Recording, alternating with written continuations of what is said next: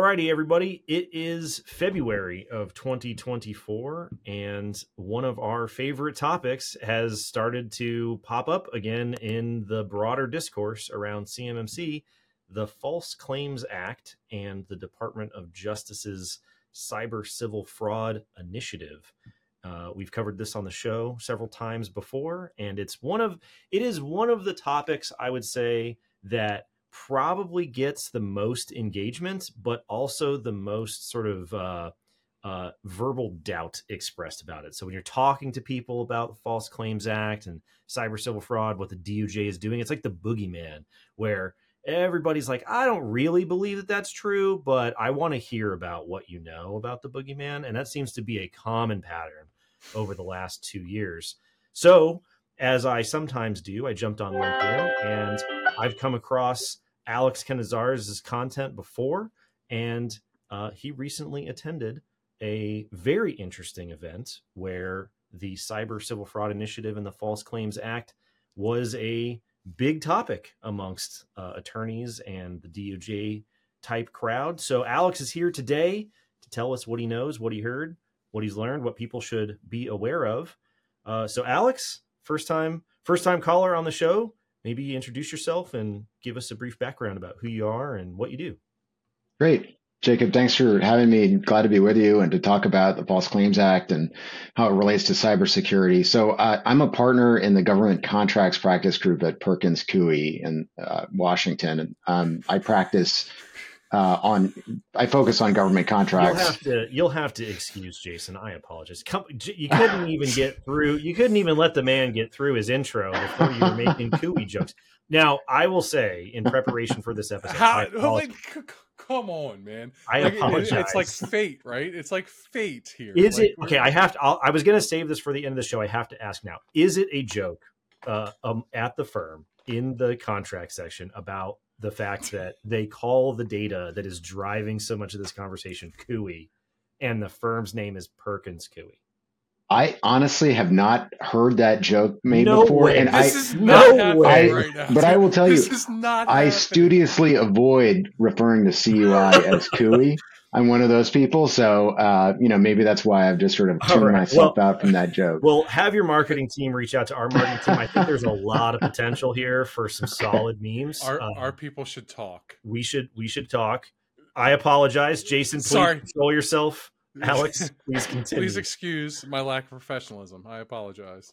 Yeah, no problem. So, yeah, like I said, I represent government contractors in litigation, investigations, and regulatory counseling related to federal procurement. So, I'm a partner in our group. We have a number of attorneys focused on government contracts.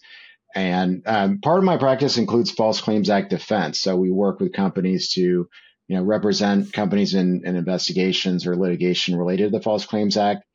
And my practice also involves a lot of cybersecurity counseling these days. So the 7012 clause, NIST compliance, the various issues that I know you spend a lot of time focusing on. And a lot of our clients are in the defense, aerospace, technology, professional services, healthcare sectors, all the range of companies that do business for the government that are concerned about cybersecurity these days.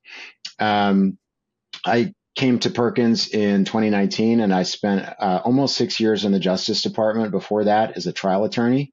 So I was handling primarily government contracts litigation in the civil division. And, I sort of bring a litigation perspective to some of these issues. Before that, I was in private practice at another DC firm for about another 6 years. And so, I've spent my career in DC. Yeah, very interested to hear your perspective, especially with your DOJ, sort of trial attorney background here. The fact that you sort of went from DOJ to now assisting folks with these issues, I think, really rounds out your perspective on what's going on. Like I said before, we've talked about the False Claims Act quite a bit on the show. We've had other attorneys come on and sort of give perspectives on the False Claims Act. But for the sake of the audience, depending on how people come across this episode, could you maybe give us just a quick primer on what is it? Why is this seemingly suddenly related to cybersecurity? What does this have to do with the DOJ? Sort of describe the boogeyman for us here. Sure. Yeah, absolutely. So the False Claims Act is actually a very old statute. It was originally enacted during the Civil War, and it's sometimes referred to as Lincoln's Law because it came out of a concern about fraud against the Union Army. And that was sort of the original purpose of the statute, was to address fraud against the government. And it wasn't until about 1986. In 1986, there were amendments to the statute that Senator Grassley and others pushed through that strengthened the FCA and made it the sort of the robust mechanism that it is today. It was also amended in 2009 and 2010.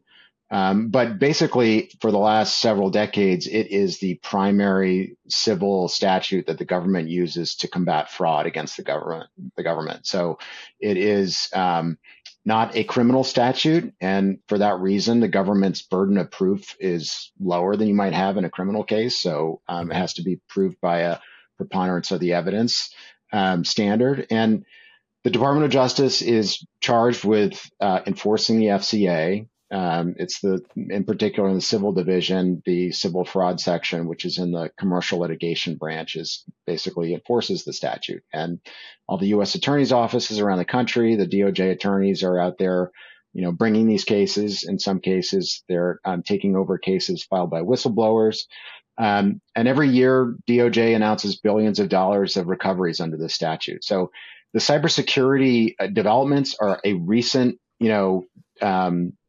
use of the statute, but it has been on the books for a long time. Mm-hmm. It has been used a lot in healthcare, life sciences context. I mean, if you look at the numbers every year that DOJ issues, and I think they're about to probably publish their stats for the last fiscal year, a lot of the dollars that go out the door or go to the government in these cases are involving healthcare. One of the things that makes this statute so powerful and so risky for companies is the qui tam provision. And that's the part of the statute that enables a private person or private party to bring a lawsuit. They effectively stand in the shoes of the government to bring a lawsuit on behalf of the government alleging fraud against the government. And the government and DOJ at that point has an election to make about whether to take over that case, intervene and conduct an investigation and then, decide, do we want to take this case and make it our own, or allow the whistleblower, the relator, to continue on their own? And the incentives are very powerful because basically a relator, if they prevail or if the government gets any money, a relator can obtain between 15 and 30% of any recovery. So if there's a judgment, sometimes in the millions of dollars, right? Absolutely. And I mean, we've seen in recent years a number of cases where relators are obtaining, very large judgments in the millions of dollars, depending on what the nature of the claims are. But, and the department will also look at the level of, input and contribution that the relator made. Yeah. But if you're familiar with the most prominent cybersecurity case that we've seen under the FCA to date, involved Aerojet Rocketdyne, and this was a settlement that was now a couple of years old from 2022. But that was a case filed by a relator. It was someone inside the company at Aerojet Rocketdyne who was closely involved in their cybersecurity compliance, who alleged that there was fraud in the way that they were representing their compliance. And that sort of general, theory of liability under the FCA is what is now being used under the Civil Cyber Fraud Initiative. Yeah. Jason, did you have I think you had a question. Yeah, just over some of the things that you went over just briefly there. One of the things that you mentioned was, and I thought I caught it correctly, you said these type of cases require a lesser burden of proof? Yeah, just compared to a criminal statute. So if you think about, a criminal case, you have to prove, the government has to, if they're going to charge someone with a crime, has to be proved beyond a reasonable doubt. And so this is a civil statute. So it's just proved by basically, 51%. You can think of a burden of proof of like more than 50% to prove those allegations. Yeah. So making sure that I process that correctly and that, the listeners process that correctly, the proof needed to establish a successful FCA claim is less than needed to prove that somebody stole a car, essentially, right? Yes. Yeah. Wow. Yeah. Well, so different type of, sure. perhaps more complicated, but yes. And then oh, good. Well, so here's my question, because I know that historically a lot of the FCA recoveries and cases have been in the healthcare sector, and I've heard, I don't know if this is actually true, I've heard that, and intuitively it would seem that if a IT admin security type person is blowing the whistle, they would be pretty close to the alleged fraud inside this organization, because typically in a lot of these small organizations, they're the ones that are being forced to take these actions that they necessarily don't agree with. So it almost seems like in the cyber domain, and I don't know if this is true, it seems like the people who are most likely to be whistleblowers are also closer to identifying the fraud and sort of taking this forward. Would you say that that's true, or maybe not really? Well, I think that is the category of people that DOJ is most interested in. When this civil cyber fraud initiative was released, one of the things that certainly caught my attention and others as well was DOJ really resoundingly calling for whistleblowers to step forward and bring these cases. And the cases that DOJ is going to be most interested in are the ones where there really is personal knowledge on the part of the relator, the whistleblower that says, we actually know what the non-compliance is. I actually know, who's involved, and be able to establish that there is knowledge, because in order to demonstrate liability, the government actually has to prove not only that there's a non-compliance, but that there is knowing, a submission of a false claim that's knowingly made. And so that knowledge component is critical. And this is not knowingly as in I didn't know, right? This is a term that we've tried to sort of explain over the past. We're not lawyers, but knowingly to an attorney means something different than to the average person, right? Like this has a specific meaning in this context. It has a very specific meaning that has been the subject of a lot of litigation under the False Claims Act. And just to summarize it briefly, I mean, basically, the statute actually defines the term knowing to include not only actual knowledge, but reckless disregard and deliberate ignorance. And that reckless disregard is probably viewed as the most, the broadest application of the concept of knowing. And when we advise clients who deal with this area, it's very risky for a company to just turn a blind eye to its compliance, because if you're recklessly disregarding what you need to do, the government can make the case that you've knowingly, submitted a false claim, depending on the other elements of liability. So knowing in this context is very, it's much easier, or it's the broader standard, if you will, than you might have to show in a different case where it's actual knowledge or specific intent. If somebody internally could say, hey, I notified them that this was the way that the cookie crumbles and I was trying to make it work, and they said no, and they made me a test and we submitted a score that wasn't accurate and I told them not to do it. Is that sort of building towards this idea of knowingly disregarding what's going on? Yes. Because that's a very, very common situation. That kind of fact pattern is the one that these cases typically bring, and not just in cybersecurity, but if you look at and just give you a very concrete example, the case that's now pending involving Penn State University and their cybersecurity scores, their SPURS scores that were allegedly submitted that did not that were misrepresented in effect. Based on the allegations in that complaint, there is, an effort to plead in the complaint that this was a knowing noncompliance. And you need to, they need to have specific facts that actually set that out in order to get that through a motion to dismiss. And these things get litigated. But basically, and the Justice Department is going to be most interested in the cases where there really is an intentional effort, or not an effort, but a failure, a breakdown, if you will, in the compliance. And that those facts can be very difficult to prove in the absence of someone who's inside the company. But the other thing I would mention about relators in these cases is that you don't need to be an insider in a company to bring a qui tam case. And, there are cases in recent years where a competitor has brought a qui tam case, or you could have theoretically a subcontractor or a partner And these, risks are out there for companies to be thinking about, in the sense that, somebody who comes into possession of information about wrongdoing, could be incentivized to bring one of these cases. Yeah. We've got, so I think some other questions coming up here. One thing that popped up when you said the DOJ will sometimes join a case or not join the case, and then you mentioned Penn State. I think this is a good example. It seems like one of the things that prevents people, I think, from locking in on this being a real potential threat is that it seems very plodding to the average person, where you heard about Aerojet, but then there was a decision reached. No one gets hauled off in handcuffs. There's DOJ isn't like kneeling with their ARs in front of a pile of fraudulent money, right? Like there's nothing to sink your teeth into in terms of what's going on here. Like you hear that the whistleblower got paid, but not really. DOJ didn't join the Penn State case, but when you read the complaint, I mean, I remember posting about it on LinkedIn. It's a crazy story to read in this complaint. What would cause the DOJ to not join a case or decide to join a case? I don't know if we've ever actually heard that explanation.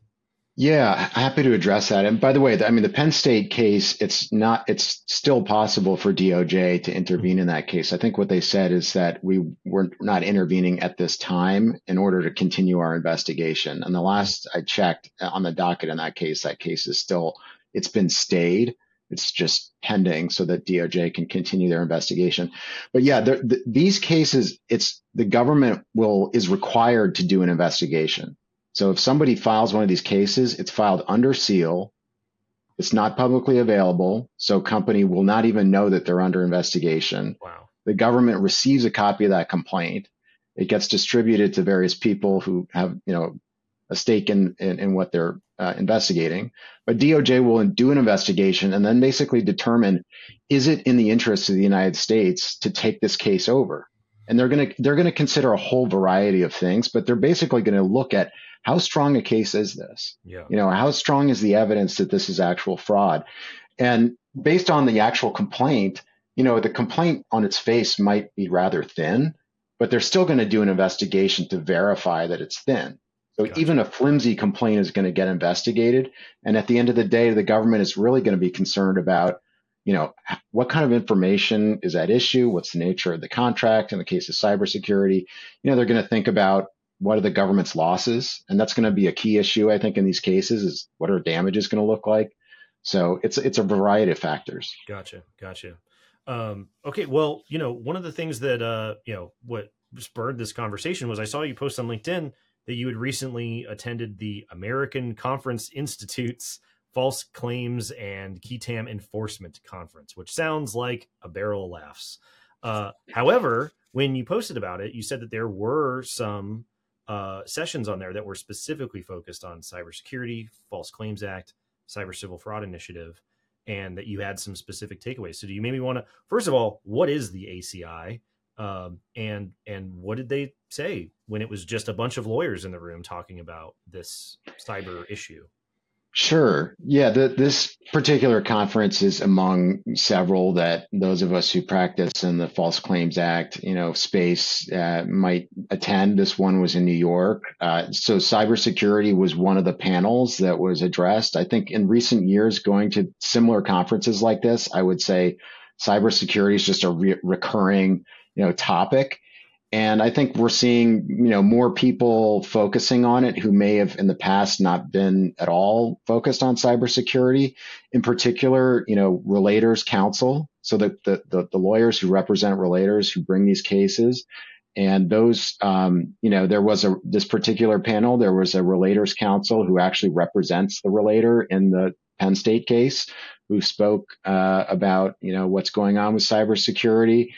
There were some other, panelists from defense contractor and private practitioner, but essentially covering, what's the landscape, for cybersecurity, for False Claims Act, highlighting all of the various regulatory changes for CMMC, the pending FAR rules, for incident reporting, and highlighting, I think I think it's fair to say is a heightened risk for contractors. Yeah. Talking about some of the recent cases, and there's only been a few cases that have actually been publicly available, but certainly this panel highlighted the fact that there's a lot of pending cases that are under seal. We don't know about them yet, but we will see them, and there will be either a press release or some litigation that brings them to light. And I think it's just a matter of time before that happens.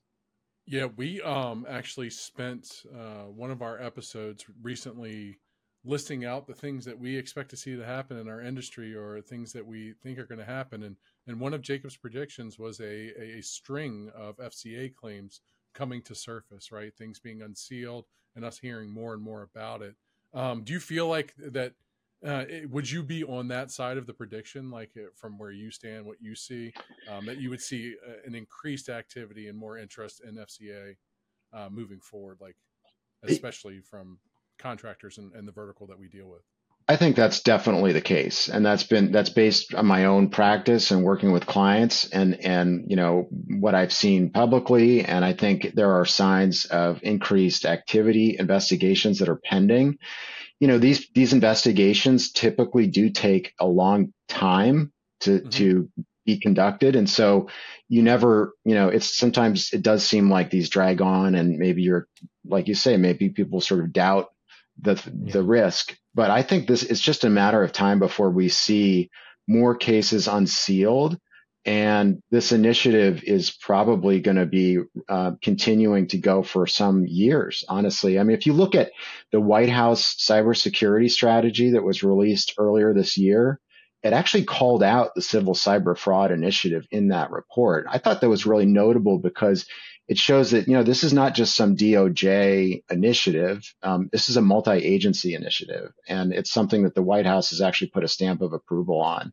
So I think this is going to be around for quite a while. So within the context of these sorts of conferences where it's people who are, DOJ, former DOJ, they work in the space, they represent during litigation, people either blowing the whistle or people defending against people blowing the whistle, that this is sort of a known fact, that this just sort of is the trend in the industry. This isn't like some new thing to everybody at these conferences, is it?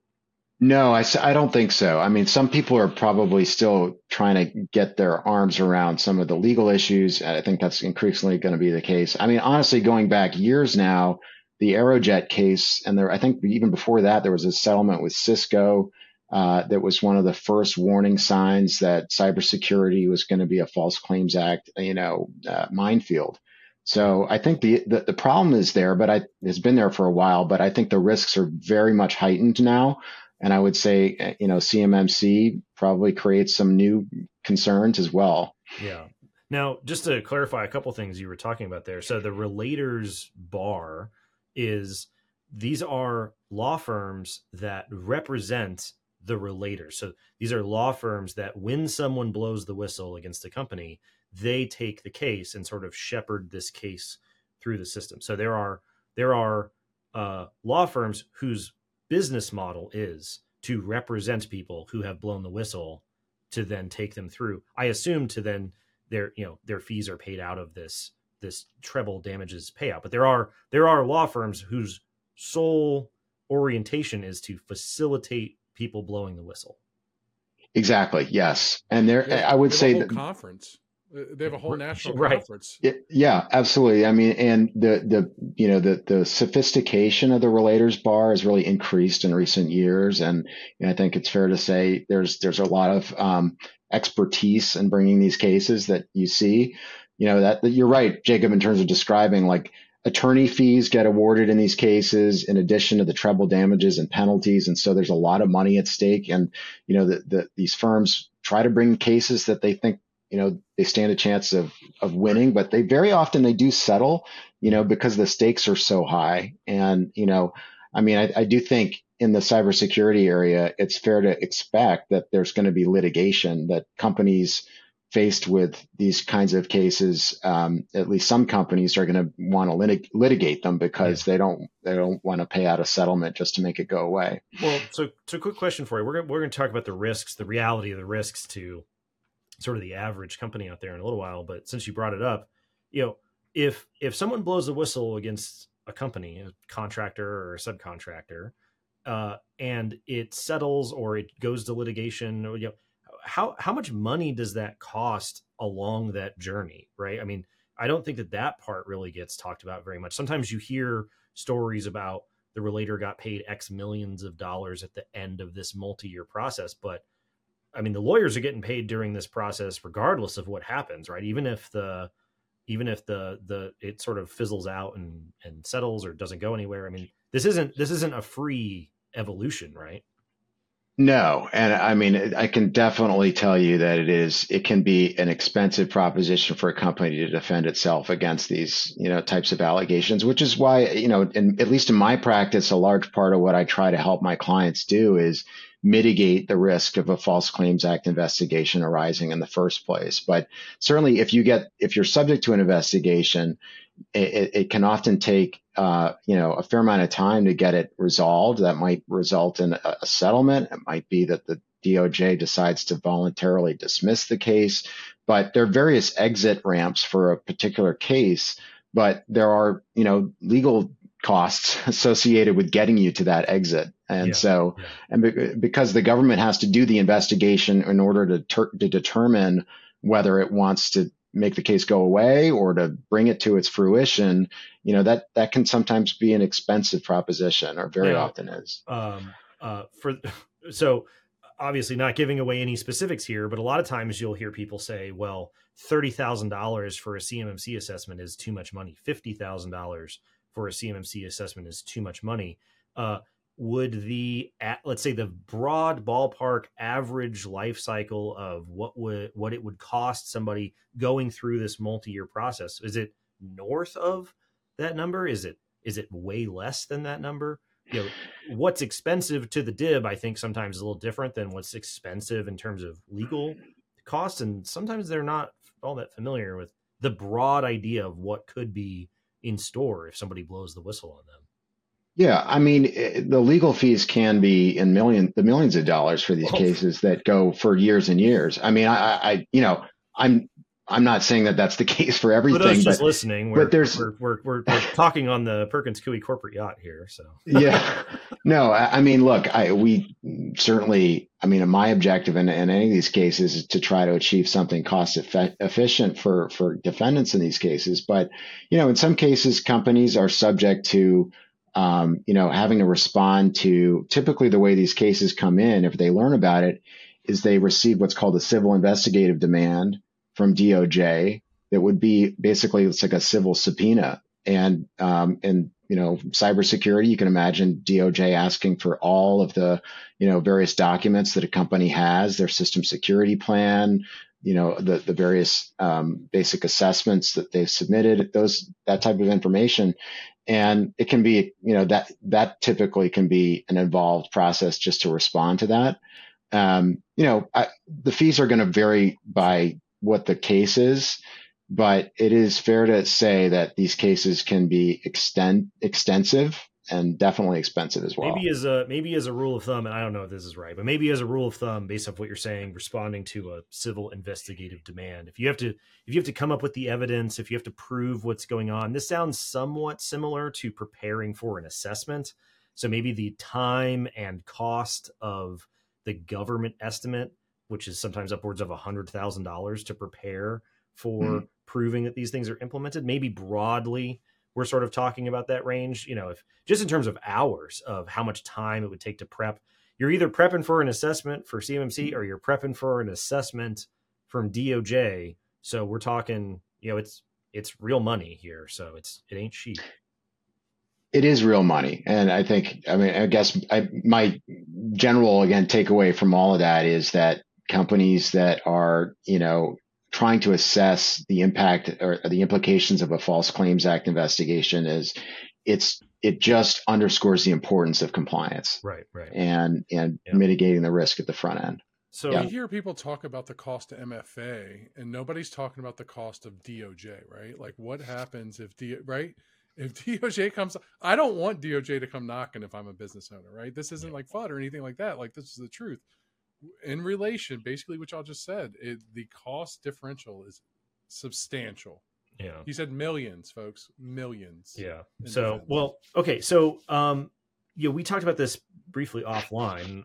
We've talked about this beforehand. So, at the end of 2023, the DoD IG released a report, a summary report of previous investigations that they had conducted, previous audits that they had conducted on contractor non-compliance with these various requirements, which is sort of old news to people that are familiar with what's going on in the industrial base. It's a long-standing problem. However, there was a portion of that report where they talked about their extensive recent cooperation with the DOJ in facilitating these false claims investigations. So, what are your thoughts on DOD DOJ cooperation here in terms of what's going on? I think we posted about it and described it, and I don't think the light bulb is really going off for people. I mean, what does that mean when they're working together?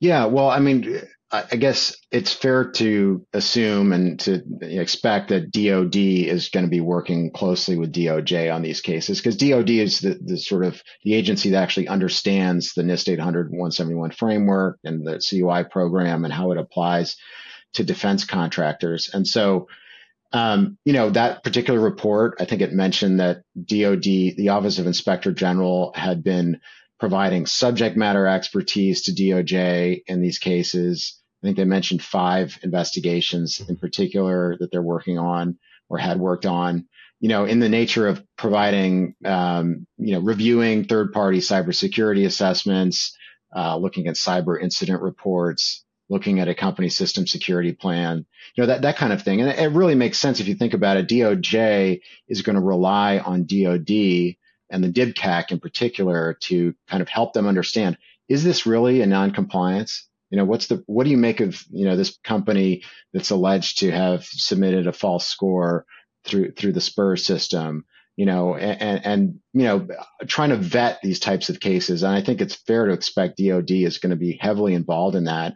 I mean, the other thing to keep in mind too is that DOD has independently been trying to remind the services and the contracting workforce of cybersecurity noncompliance. And there was a memo issued in June of 2022 to the services that basically reminded everybody, hey, the 7012 clause is out there. You need to be protecting CUI. It's critically important. And saying basically to contracting officers, you have all these remedies available to you if there's a cybersecurity noncompliance, including, terminating the contract or, referring it. And so I think that there's a close partnership, I think, between DOD and DOJ in these kinds of cases. And I think, it's what's also going to be really important too is when there's an issue that gets litigated, like what does adequate security mean? What is this particular NIST 800-171 control material? Those kinds of legal issues are going to really implicate the program. And you might have a district court judge issue a decision that says, what this control requires and what it means. And that's really important for people who are just trying to comply. Right. So I think DOD is they're going to care to get the right result in those kinds of cases. Yeah. I mean, so when it comes to CMMC 2.0, one of the big features of the proposed rule is a huge emphasis on annual affirmation, annual attestation of compliance. So not only do we have the 7008 provision that says you are attesting that you will implement these requirements and comply with the follow-on 7012 clause, you also have the 7019 provision that causes you to calculate and upload a score, and the 7020 clause that says we can come check it. And then now you've got the CMMC program that's saying, in addition, you will be affirming annually and anytime there's any assessment of your requirements. This feels like the kind of thing that would be right up the alley of this cooperation between DOD, DOJ, this increasing emphasis on claims to the government, knowingly false claims. Is that the right way to think about from the DOJ perspective of that feature of the rule? I think so. Yes. I mean, honestly, I think that this aspect of CMMC, the self-attestation requirements, definitely creates heightened False Claims Act, exposure for contractors and individuals. And I think that the rulemaking, I think that was really what was behind those self-attestations, is trying to hold people accountable. And it's putting a requirement on a significantly larger number of companies. I mean, you think about the universe of companies that already under the 7012 clause and the 7019 clause have to do the basic assessments and submit their scores.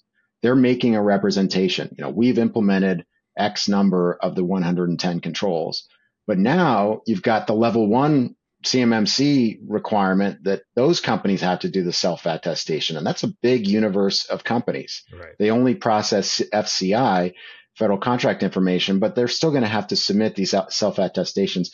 And I think that's just going to create new exposure, new potential liability. The other thing to keep in mind too about the False Claims Act is it's not uncommon to see these cases brought against an individual in addition to a company, right? So there are lots of settlements every year where, the DOJ will settle a False Claims Act case with a company. And then there's maybe an executive who's alleged to have, engaged in some wrongdoing and involved in the misconduct somehow. And, I think my general advice to companies that when they're getting ready for CMMC on this is be very mindful of the False Claims Act. You're going to have your, senior management person who's ever responsible under this rule for submitting this attestation. You want that person to be 100% prepared to make that attestation and understand what it is that they're signing off on, and make sure that there's a good faith basis for it. Because not knowing what you're attesting to is not a defense under this knowingly part of the act, right? Correct. Absolutely. Yep. So in terms of the rollout and impact of CMMC, what it impacts, the entire defense industrial base. But one of the statistics that gets brought up about the DIB is that 75% of the DIB is made up of small companies. And one of the things that we hear very often in discussions around the FCA is that, well, there's just no way that the DOJ is going to be interested in going after smaller organizations. They're just going to go after the big fish. But most of the companies that are making these attestations and dealing with these requirements, seemingly that would be under the umbrella of this cyber civil fraud initiative, are by definition going to be small businesses. So is it the case that DOJ is just never going to be interested in smaller companies, or is that not really a factor? I really disagree that is very much wishful thinking if people think that they're not going to go after smaller companies. I mean, if you look at what historically the False Claims Act has been used, there are lots of cases brought against small companies. I mean, in recent years, we've seen a lot of companies that are small but have taken out PPP loans, and now they're seeing False Claims Act enforcement related to that, sometimes for small dollar values. Now, that being said, I mean, I think DOJ is going to be more interested in what the facts are rather than the size of the company. I think the kinds of cases that they're going to be most interested in bringing and intervening on and pushing to the resolution is a case where there's really bad facts, like a company that's really engaged in very clear wrongdoing, and that can be used as a deterrent effect to other companies. I don't think that they're necessarily going to be thinking strictly, oh, well, this is a small company, so, we can give them a pass. And, look at the Penn State case as another example. I mean, that case that was brought by a whistleblower, right? So, but that's a case involving a university. So it's not like the deep pockets are the driving concern here. I think it's more, trying to and figure out where the non-compliance is, where are the bad actors.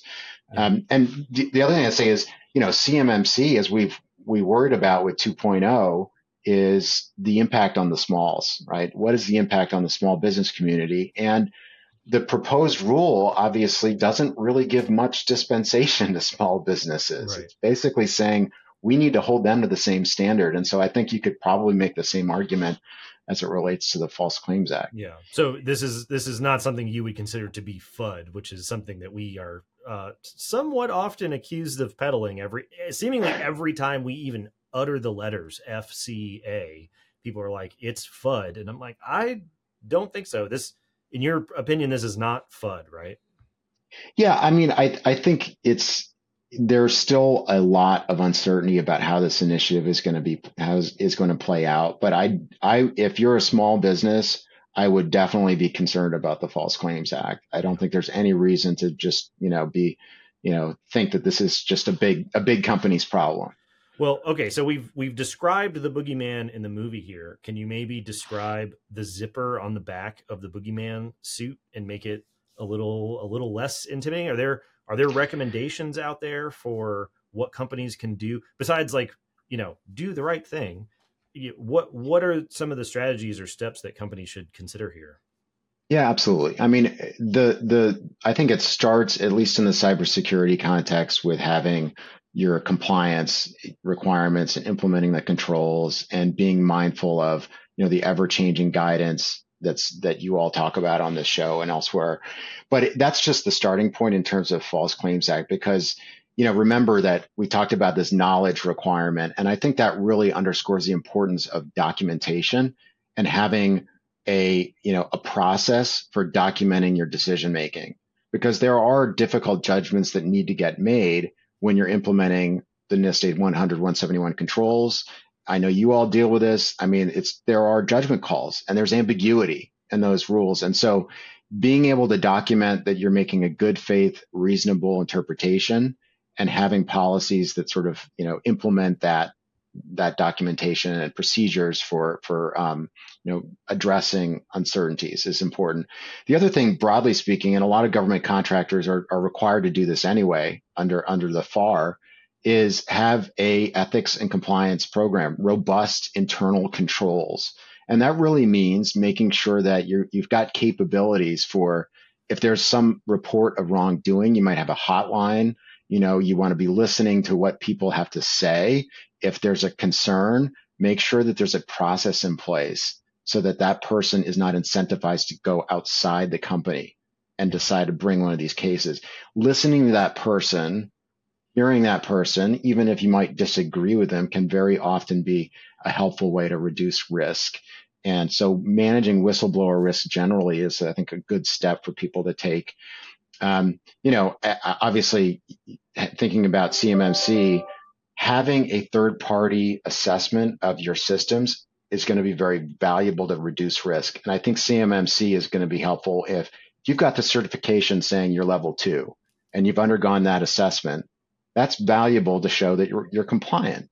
That's very interesting. That's a very interesting perspective, I think. Well, the caveat to that is an assessment has to be redone every 3 years, right? And so it's a snapshot in time. And so just thinking about this as sort of an ongoing risk area, if you're compliant on day one, but 6 months later you're not because you've fallen out of compliance somehow, that could be a problem, or that is a problem.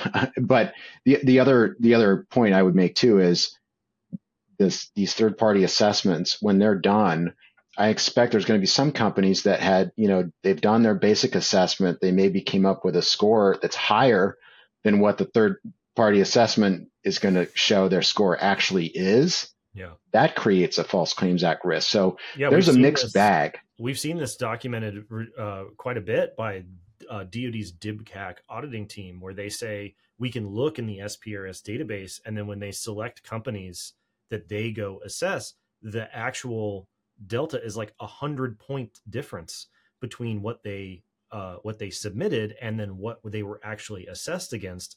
So I mean, that seems to be the case more often than not, which, suddenly bringing up FCA then gets us labeled as peddling FUD. But according to what you're saying here, like, that's exactly the kind of situation that, companies should try and avoid, right? Is with using that third-party evaluation to insulate yourself against that risk is a very refreshing perspective, I think, on the value of a third-party assessment.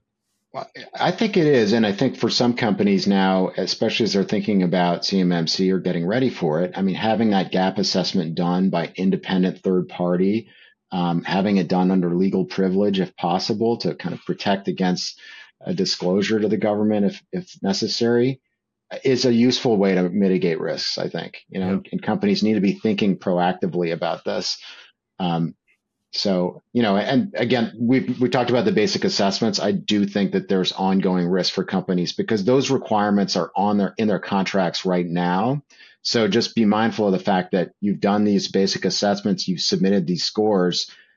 What does that documentation show? What does that look like if you get, whether it's a DIPCAC audit or it's, it's some other investigation, and just understanding, how do you defend yourself if there is a question? Now, just a question that popped in my mind. Now, if somebody had submitted a score and because honestly, the level of familiarity and stuff, on the other side here is quite low, and so there's lots of people out there who have maybe attested to things that they didn't intend to once they learn more. Is showing a pattern of improvement, even if your original sort of score that you submitted wasn't very accurate, is sort of showing this pattern of improvement. If something were to come up and people were to start asking questions, does that count as sort of leading towards doing the right thing, or do people need to be hurrying even faster? Yeah, I think I think that a situation where a company has submitted a score that's just incorrect and not, there is False Claims Act risk there. You can't say that's zero, even if they've readily improved since then. I mean, the statute of limitations is 6 years. It can actually extend to 10 years, right? So think about that in terms of cases going back 6 years based on where things were in the last 6 years and prospectively going forward. And so companies, yeah, I mean, I don't want to suggest that, the companies that are really trying to do the right thing and they're trying to get compliant and they've got their POAM and they're trying to close out the gaps, I think those are the companies that are going to be less likely to face any sort of False Claims Act exposure. But there's a lot of wiggle room in the way that the statute gets enforced, and there's a lot of room for argument. It's funny that you say the statute of limitations is 6 years. Pop quiz, everybody. There is language in the proposed rule that talks about data retention for your assessment results, and it just so happens that it's 6 years. What a peculiar coincidence.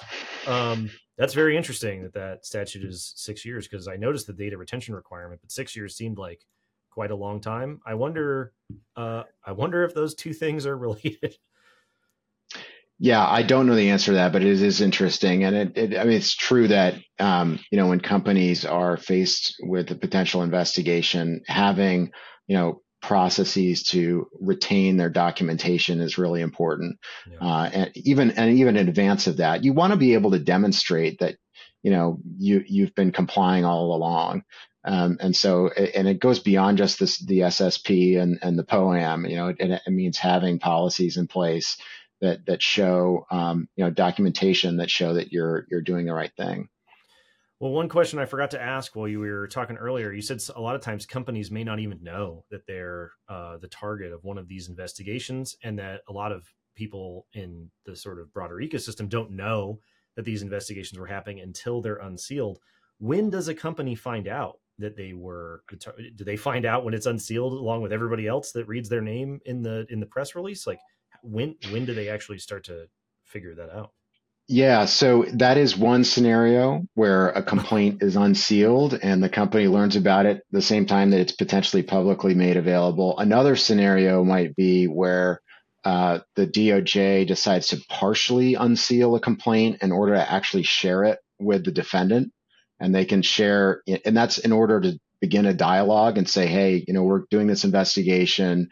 These are the allegations that have been made, and they would invite the company to, provide some input, right? And so the company might do its own investigation at that point, and that's another scenario. But it's also possible that the company might learn about a qui tam through, somebody inside the company. It just comes through some other channel, right? Yeah. They might learn about it, but that uncertainty is something that companies worry about a lot. Might there be, an investigation going on and we don't know about it? And, and DOJ will take these very seriously in terms of the secrecy until they're ready to, unseal. Yeah. Well, geez. All right. Well, on that cheery note, those are all the questions that I had. We really appreciate it, Alex, sharing your experience and your background. We're going to link to the Perkins Coie blog. You guys have several awesome blog posts on there. We'll link to your bio as well, which is fascinating to read all on its own, based off all the places that you've been and that you've worked. And we'll also drop a link to your LinkedIn profile so that people can keep up with what you have going on. I just have a sinking feeling based off what you've told me and just sort of watching which ways the winds are blowing that we're going to hear more about this moving into 2024. I mean, I just can't imagine we're not going to see something unsealed that is exactly what we were just talking about here. It's just, there's just a lot of smoke out there. There's just bound to be a fire somewhere. I think you're right, and I think it's a matter of time before we see more of these cases sort of come to light. So yeah, glad to come back on and talk about it more when that happens. Yeah, absolutely. Well, thanks for giving us some advice and some food for thought here. Yeah, we'll be back next week, everybody. Thanks again. Yeah, see you next week. Thanks so much.